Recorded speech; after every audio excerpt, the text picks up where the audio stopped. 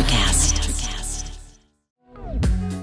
AI for me is a very hard topic because on one hand, you can see the initial kernel of truth that it can help you, but we can quickly see and are already seeing really consequential results from AI. Welcome to Think Business with Tyler, sharing our methods and strategies for success. Join in on our conversations with business owners as we highlight their triumphs and detail how they overcame the challenges they faced while continuing to grow and scale their business. It's time to think life, think success, and think business with your host, Tyler Martin. Get ready for a thought-provoking episode that challenges traditional notions of success in entrepreneurship. Our guest today is Peter Wasmer, a seasoned serial entrepreneur with over 25 years of experience in building successful businesses. In this episode, we explore the role of technology as a business ally, the importance of faith and intuition, and the lessons Peter has learned along his entrepreneurial journey. Join us as we dive into unconventional wisdom and discover how redefining success on your own terms can lead to a fulfilling and impactful entrepreneurial path. Prepare to be inspired by Peter's thoughtful insights and actionable guidance. Let's jump right in. Hey, Peter, thanks for being on the Think Business with Tyler podcast show. How's it going today? Good, Tyler. Thanks so much for having me. I really appreciate being here. Yeah, so we're kind of on opposite ends of the United States. I'm in California and you're in Florida. Yes, you're nice and cool and wet, and we're pretty dry and nice and warm this afternoon. So yeah, it's a great part of the world down here. We love it. I never thought you'd say that about Northern California in May. It's rarely ever. I can't even remember how many times it's rained in May. But this year fortunately, we've gotten a lot of rain, but it's definitely gotten a little old. Yes, yeah, I've had a lot of it. I've seen it in the news coming straight down from the north down through all the way through California. It's been an epic, winter and spring. Yeah, it's crazy. Anyway, hey, I'd love to know a little bit about you. Can you share a little bit about yourself? Yeah, sure. So we married 3 adult children living in Southwest Florida. We've been down here for about 30 plus years, and over the course of that time, I've had the privilege of holding a number of different roles in business and also different social roles, including, volunteering for different things and being active in church and the environment and other things that kind of keep me busy. And you're kind of a self-described serial entrepreneur, is that correct? Yes, I am. It's a good moniker for somebody who just doesn't want to take orders from somebody else. I love it. That's really what it comes down to. I just don't want anybody to tell me what to do. I'm just going to go figure it out on my own. And it's been a great road. It's been a lot of adventure. I love America. We have a lot of opportunity here to succeed, and we have a lot of opportunity to fall flat on our faces and pick ourselves back up and go again. So I've had a great experience in the finance world, working with a great leasing company. We leased equipment to big companies, what they would call like a Fortune 1000 set of companies. And these were leases for everything from computer systems to forklifts, machine tools, process equipment, all kinds of crazy stuff. And it was never really the same thing twice. I got to see a lot of different things. I think that was one of the foundational aspects of business that I was intrigued by, was the variability of it, and kept me interested in being infinitely curious. I was always interested in trying to determine how much is this thing that we want to buy going to be worth in 2, 3, 4 years. So that foundation led to the next. We sold that business, and several years later, I was approached by some guys. They were investment bankers with an idea about leasing Harley Davidson motorcycles. Oh, wow. And I was intrigued by it, because I love motorcycles. I didn't really know that much about Harley Davidsons at the time, but I love motorcycles. And I thought, well, this is interesting. And as a leasing guy, I'm an asset guy. So I kind of get to know what are these funky machines. And so I got to know Harley Davidsons really intimately. And we found that they were an excellent asset to lease. And so we put together a national platform for really ultimately any dealer across the country that had a pre-owned Harley Davidson. We had a 2, 3, and 4 year lease program that they could literally plug in their information, get a credit response, and create a deal and push a button, and everything happened like magic in the background. It was a really cool process to go through to build that from the ground up. Literally, this is literally one of those back of the napkin moments where you think like, well, I don't know anything about auto finance. I don't know anything about motorcycles, but if I were going to go get a motorcycle and I was going to lease it, how would I want it to work? Yeah. So that was the starting point was, hey, what can we do? How should this work?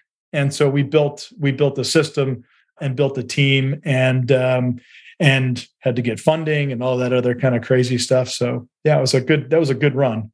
Did you also ultimately sell that one, or how did that one play out? That was a big trip, a big flat trip. And we can talk more about, the importance of trusting partners and what they can do versus what you can do, and making sure that all of the bases are covered. From the very beginning, we had funding issues, which was formative. We got funding, which was great, but we got funding through channels that were challenging, and ultimately it was a restriction that the funding wasn't the problem. The funding was fine. It was how we were deploying the capital and accounting for it, which was a little bit of a challenge to our investors. So long story short, we had a good business, a good solid market presence.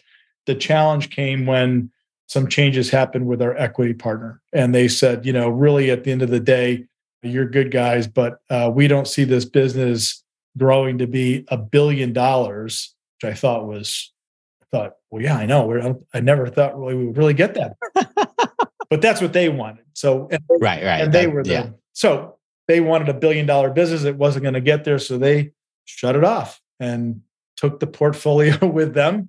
And it was painful. I had to let go of 50 people that we had hired and curated a solution. We curated a market solution across the country, and it was just great.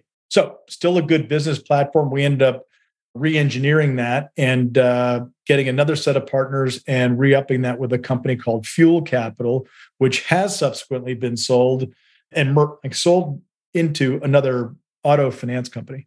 So that was fine. In regards to them saying, hey, it's not going to be $1 billion business, I'm a little bit confused because it would seem like they would have the data to go, hey, this is how many second market Harley Davidsons typically are being sold. This is what typically, how much finance opportunity there is. I mean, how did that come about where like all of a sudden they just realize like, hey, it's maybe $100 million company or whatever potential? Well, it has to do with ownership. Personalities. And by ownership, I mean who owned our investment from the investment company's perspective. There was a change of the guard. I see. The consummate professional that brought us in had a clear understanding about our business and how it would grow. He made a very significant commitment to us in terms of permanent capital, which was terrific. He, however, he didn't stay with the company. After we consummated that deal. So when he left, there was a vacuum and it was filled with another guy, another great guy, but he didn't really own our platform. He didn't really own the business from the ground up, and he hadn't brought it along like the other guy had. So we all only have 24 hours in a day. Right. And despite the copious amount of dollars that they have to invest, they were not going to spend that kind of capital on a small company because, quite candidly, we required a lot of attention from a professional financing perspective. And so that investment of time didn't marry up with the returns that they could get with the dollars they would need to invest down the road. So from their perspective, it was a clear equation that we're just not going to get there with these guys. And based on where we were in the growth curve, the only logical decision for them was to turn it off versus trying to say sell it or do something else with it. It just wasn't feasible. So that was an awful thing to go through. Yeah, I definitely have several questions. One, I want to go back to the leasing of equipment. Sure. And I realized it was Fortune 1000 companies. So this doesn't obviously apply to those leases, didn't apply to the typical business owner, but you do see business owners do oftentimes need to lease equipment. Do you have any tips for us? Like what are things that we should look for when we are, all of a sudden we open up a new office and we need 20 computers, or, we need some furnitures and fixtures. Anything that, you could share with us in terms of what we should be looking for and how to approach that? One of the things that was important for me as the leasing company was to maintain a great relationship with the people that were using the equipment and to stay in contact with them and gauge how much they were using the equipment. And in our cases, we had thousands of computers basically at any one company. So it was a lot to manage. I'd help them sort of manage those. For a smaller company, it's a really easy decision, I think. If you're going to have something for 5 years, you should just own it. But really, the metric is, especially in a small business, if it's losing value over a 5-year period of time, you should just rent it, make it an expense. I honestly believe that. I tend to keep like this computer system that I have right now, I tend to keep them for like 7 or 8 years. So I own my laptops. Other people in my business, however, they don't. We just simply lease their computers, and every 2 to 3 years, we just change it out. It just becomes an expense that we have to incur. And that keeps everybody current and secure. That's one of the things we want to make sure everybody has is security there. Copiers, those are really easy to lease. I really don't like copier leases because they tend to just continue to go on. And I haven't actually leased one for a long time. One of my avocations was working with my church for a number of years. And somebody had signed off on a lease for a copier like 10 years ago. Mm-hmm. And we were just continuing to pay for it. Like we had paid for it like 3 or 4 times over. And I thought, there's got to be a way to get out of this. And of course, they have these fabulous clauses that are really good for them and not good for us. Right. So I would just be cautious about some of the leases that you see and just, read through the document, make sure that you're comfortable with what the terms are, because some of them can be very accommodating, but you also have to know when you want to give notice. As an example, I want to give notice that I want to terminate the lease. That's a big one. Like that's one of the catches that all leases have. Like you have to give notice 12 months in advance. Wow. Or some fabulous. And if you don't, it automatically extends for a whole nother period, whatever that period is, month, year, 5 years, whatever. So just be cognizant of that. But in all cases, as an overall business strategy, you want to lease as much as you can, I think. If you have the credit for it, I would use it for sure. Very cool. Okay, good stuff. I want to switch gears a little bit, just in terms of technology and efficiency. What are your thoughts around that? ChatGPT obviously is one of the big things right now. Where should businesses be at right now in terms of technology and efficiency, and what should we be using? Do you have any thoughts around that? I do. For sure, your whole business should be in the cloud. Yeah. I think anybody that's operating on I call it a terra firma server, that is a server that's sitting behind you or in a closet somewhere, you could use that potentially as a backup unit, but you really don't need to. You should keep your operation as light as possible. Everything should go into the cloud. We still use laptops, but literally most of the business happens through your phones. So I'm a big advocate on security. I tend to use the fruit flavored versus the Microsoft flavored gear.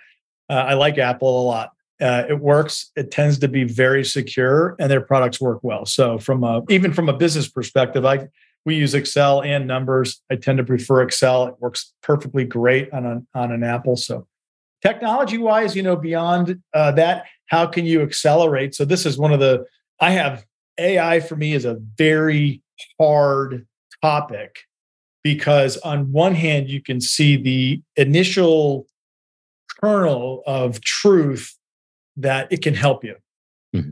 right? But we can quickly see and are already seeing really consequential results from AI, right? So I love using ChatGPT. I wrote the basis for a knowledge base that we'll have up through our website by simply giving it a prompt. And there's this massive document with all kinds of cool stuff in it. And I just have to go through and vet it, make sure that it's actually conveying the details that we want. And I think that's the one great thing about any AI generator. They're about 80 to 90% really good about creating the construct of a document, even creating images. Some of them are good. Most are still challenged, but they're learning. Yeah, it's crazy. Yeah, it is. I've used another one called Ad Copy that'll writes perfect ad copy for Facebook and Instagram. Another one that's a video AI generator for creating little reels, like for advertising reels, and it happens in seconds. I mean, it's just awesome.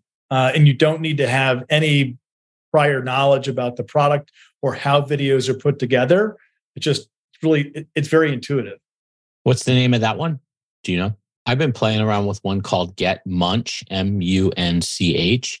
And you just upload the video. They're better than they used to be. There's been products out that's done this in the past, but they're just horrible. It actually picks snippets of important parts of the podcast, for example. And it actually does a really good job. I mean, it gets, I'd say 70, 80% to your point of accuracy in terms of 20 clips. 80% of them, I would say, are really good snippets of the podcast, which like blows my mind how accurate it's become. Yeah, I have several skeptics on my team, and 3 of my key guys, they're just like, oh, you can't possibly get anything out of ChatGPT or any of these other things. And I'll just simply write up a prompt. I think that's the one thing is the art form of any one of these things right now is in the prompt.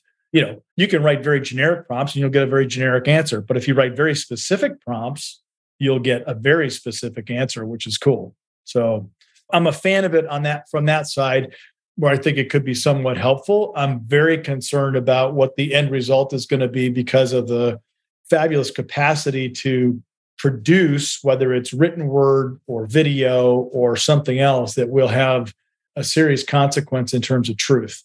And then you take it another step further and you look at how AI is being conceived right now as being replicant.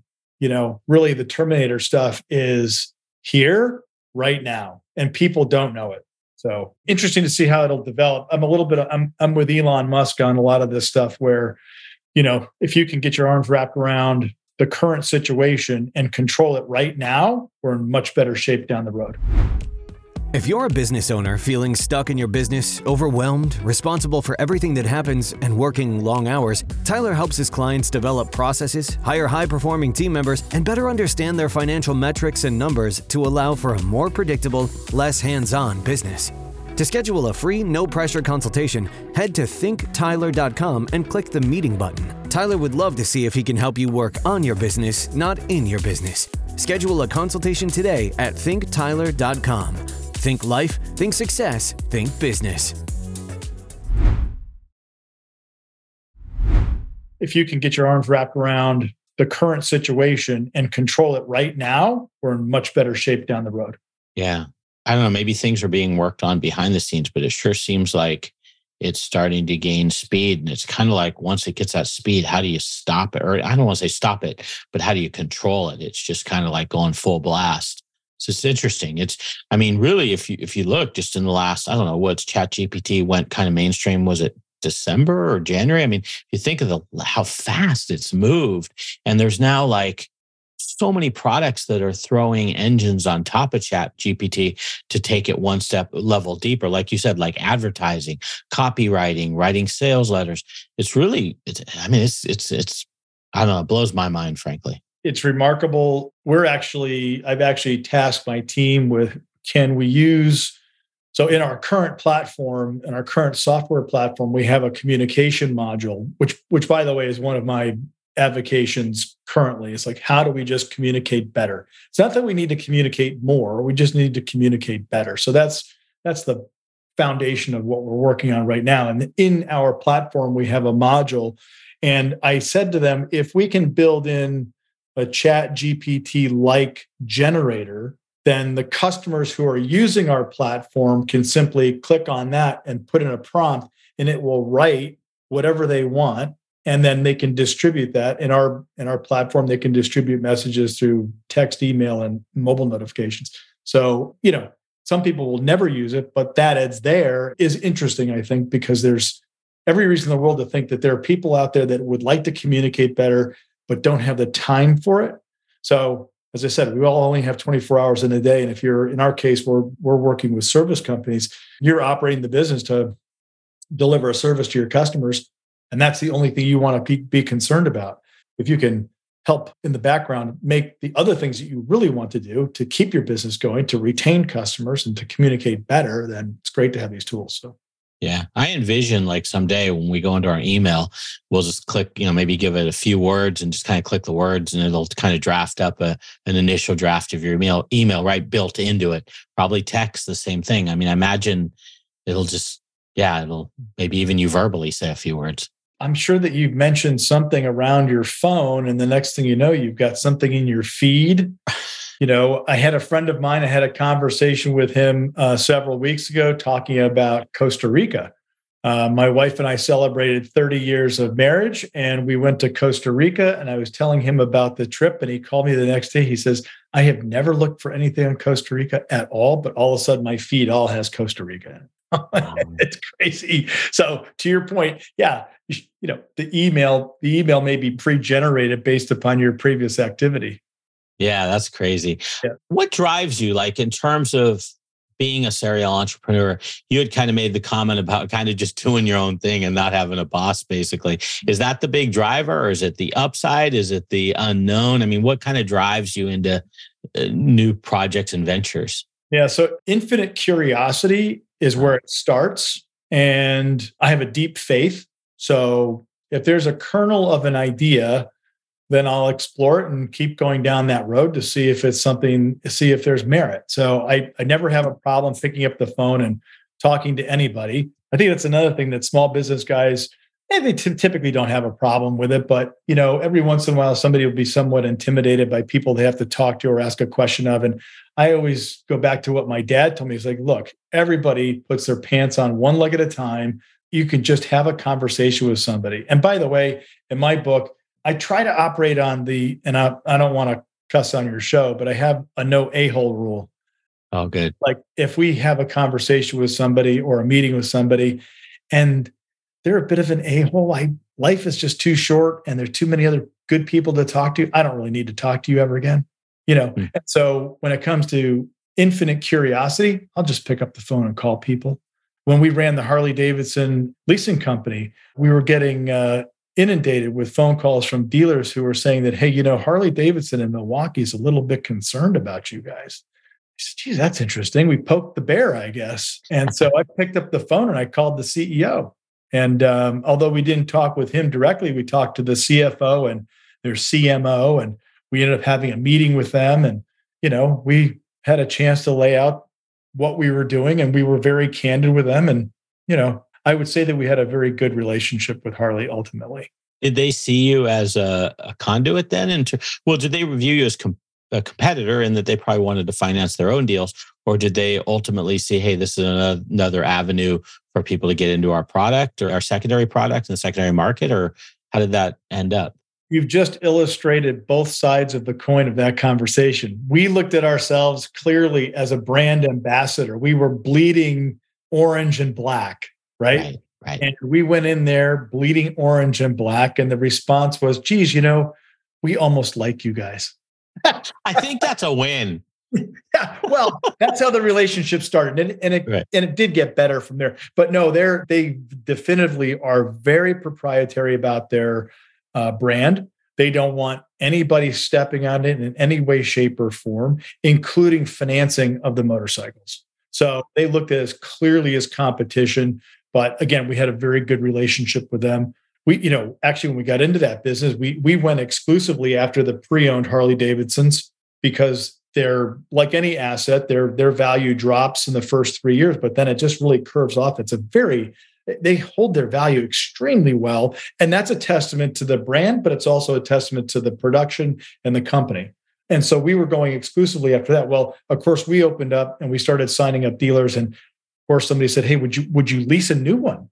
I said, sure, love to do that. And they had a whole process they had to go through to get permission to sell a brand new motorcycle to an entity, our company called Chrome Capital, versus a living, breathing human being. Literally, their dealer agreement says you may not deliver this bike to anybody except the actual end rider, period.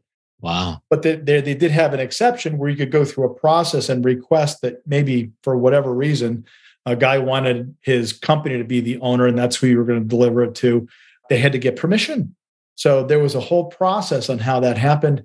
And I thought, shit, this is going to take a month. Came back in like 2 hours. I said, wow. So the dealer went through a process of requesting the permission and got the okay to do it. And I asked him, how did you do that? And he told me. And I said, what did you write? Well, he told me. And who did you send it to? He told me. And I took that exact copy and I put it into our process manual for all of our dealers. If you want to lease a new Harley Davidson, do this.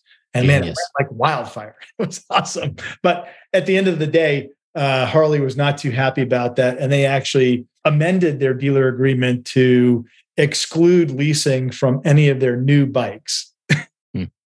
Wow. I think that was kind of the spirit anyway of their clause, probably. They just didn't think people would circumvent it and get approval probably. And then probably they caught up to what was going on and then put the kibosh. That's fun. That's hilarious. Hey, you brought up faith several times. Where does faith fit into all this for you in terms of your business journey? Well, anybody who's listening knows that you have those days, you have those nights where it's pretty dark. Yeah. We've got a product problem, we have a customer problem, we have a money problem. Any one of those things can send somebody right over the edge. And, faith for me is a foundational way to move through a day, right? If I get up in the morning and I believe that serving another purpose, not just simply for myself or my family, but if I'm serving a higher purpose, I tend to listen to the universe and hear what it has to tell me. And that's served me really well on multiple levels. What do I say to somebody? How do I create an opportunity? Where am I going to find my resources, my employees, capital? Where am I going to find developers for our software platform? All of those things become rungs in a ladder. And so faith for me is the ladder. My job is to just simply hold on and look up and keep going. So like I said, it's foundational every single day. And the days when faith is not strong, right? You have those days, you're like, why are you so worried? Why are you wrapped around the axle? And it's, I engage in a little bit of prayer, a little bit of meditation, a little bit of yoga, a little bit of exercise. There's these things you can do as a journeyman on this earth that really take good care of yourself. So, yeah, that's good. My follow-up question was going to be, how do you deal with when you do have the struggles and the dark days? So you kind of rolled that all into one in terms of your faith plays a role in that, and then some other things for your well-being, it sounds like. Yeah, I think truth and honesty about things is a really difficult place for a lot of people to get. I struggle with it. I'd like to think that, everything's going to be just hunky-dory. And I believe that things will turn out the way they're supposed to turn out, but it may not mean that they're hunky-dory. It means that I need to be truthful about where we are and take the appropriate action. So, yeah, it's that whole thing about the journey, right? When you're going through the journey, everybody always looks at the end result, and that tends to get a lot of the discussion, especially if it's successful. But that journey, there's pitfalls, there's bumps, there's crashes sometimes. Oh, yeah. It's never a straight line. It's always very interesting to watch the media. They showcase life as though you arrive somewhere. Right. And this is what we're all sold. Like, you're going to end up, rich and famous if you're an entrepreneur. Well, I got a mountain of people that have been entrepreneurs that are, all over the place that they haven't made it big, but they've had a great journey. And I think that's the one thing that does keep me going on a day-to-day basis, is understanding that, look, this is just another day in the pathway. And so I certainly advocate for success and however you define that, but in many ways, success is a direct derivative of what you put into a day. And so, yeah. Yeah, I like that. Hey, I can tell from talking with you here now a short time, you've built solid teams, you've built leadership teams. I'd love to get your input around some thoughts around how do we build effective teams, and when do we introduce a leadership team, and how do we build one? And these are common things that my audience oftentimes have to struggle with, sometimes good, sometimes bad, in terms of the when they're going through it. Well, there's always the challenge of when.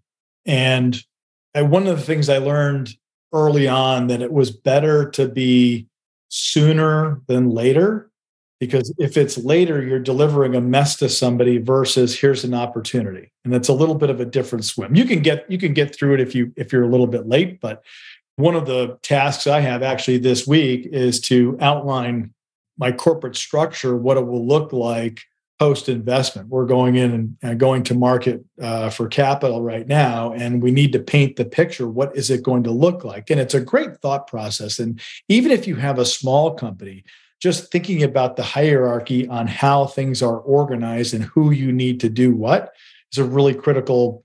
It's just a simple document. You can do it. You can literally do it on a piece of paper, but it's just, for me, I like to see a picture. And when I start to picture it, it helps me to determine who should be doing what and who really needs to be reporting to whom. And it's so I start with that. And then I always have in my platform of hiring, the person that's taking on this job, they need to be smarter than me, a lot smarter. They need to know how to do that job. Like, teach me how to do it. That tells me you know how to do it, and then we'll hire you. That's basically how we look at that. I like that, approaching it that way, where they teach you how to do it. That's a cool way to approach it. Hey, I always like to wrap up with one question. Do you have either a business tip or a life tip that you've experienced in your journey that you could share with us that we could possibly apply? 100%. When I was building out Chrome Capital, I had somebody that worked for me, and we had a lot of very uncomfortable moments, really uncomfortable moments. And when I look back, I don't ever have regrets, but I do have teaching moments. And she told me, she said, listen, if your gut is telling you something, you have to pay attention to it. And so a lot of small business guys operate really well on their gut. And my advice is continue to listen to it. And if you're not paying attention to it, figure out what voice is actually trying to take you away from listening to your gut, because that's what's going to drive you. That's what will be successful for you. Somebody else doesn't know any better than you. You know what's right for you and for your family. So I would trust that. And that really gets around to that word that I live on, is trust. I don't want to, which kind of gets back to the no a-hole rule, right? It's like, I need to be able to trust those that I employ 100%, because my future and their future are tied together. And if we're serving a higher purpose, it's affecting a lot of other people. Do they get a second chance? If someone breaks your trust, do they get a second chance and they're an employee of yours? Or how does that work exactly? Yeah, they do. Sure. But they're under a different microscope now. Right. So people make mistakes. It's not making mistakes. It's not failing. It's, can I trust you? And that's different. Right. So, do what you say you're going to do. That's huge. And if you fail, okay, but you did what you said you were going to do. If you don't do what you said you were going to do, then we have a different criteria to measure by. So I like that. You sound like a great leader. You sound like you're very fair. Hey, I'll put this in the show notes. Your website, ProValet.io. ProValet.io is your website. I'll put them on the Think Tyler show notes. If people wanted to reach out to you, is there anywhere else you'd like them to go?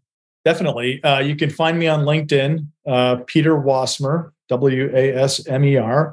And you can also send me an email, peter@provalet.io. And then just to real quickly, what is ProValet.io? Can we talk about that just for a minute or two?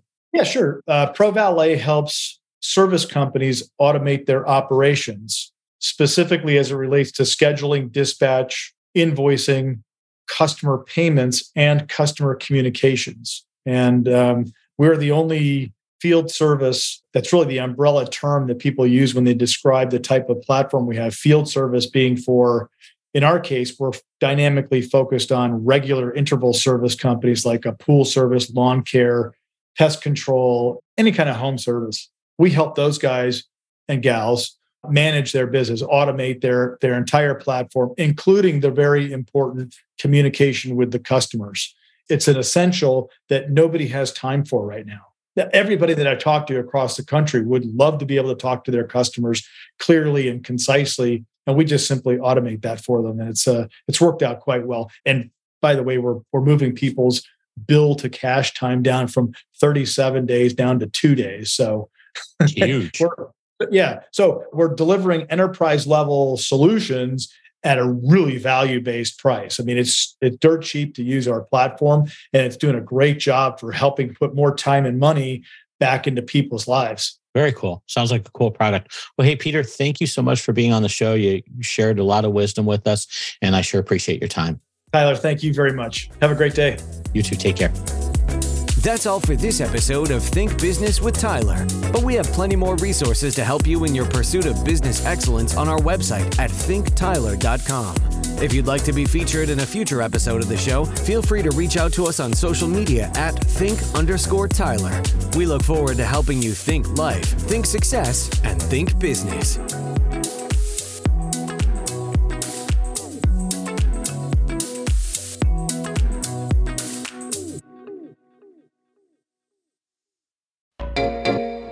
Hey there, fabulous souls. I'm Stephanie Baklaan. And I'm Eden Alpert. And we're the hosts of the brand new podcast, Unapologetically Fab. Get ready to join us on an amazing and real journey as we dive into life after 40 and own it.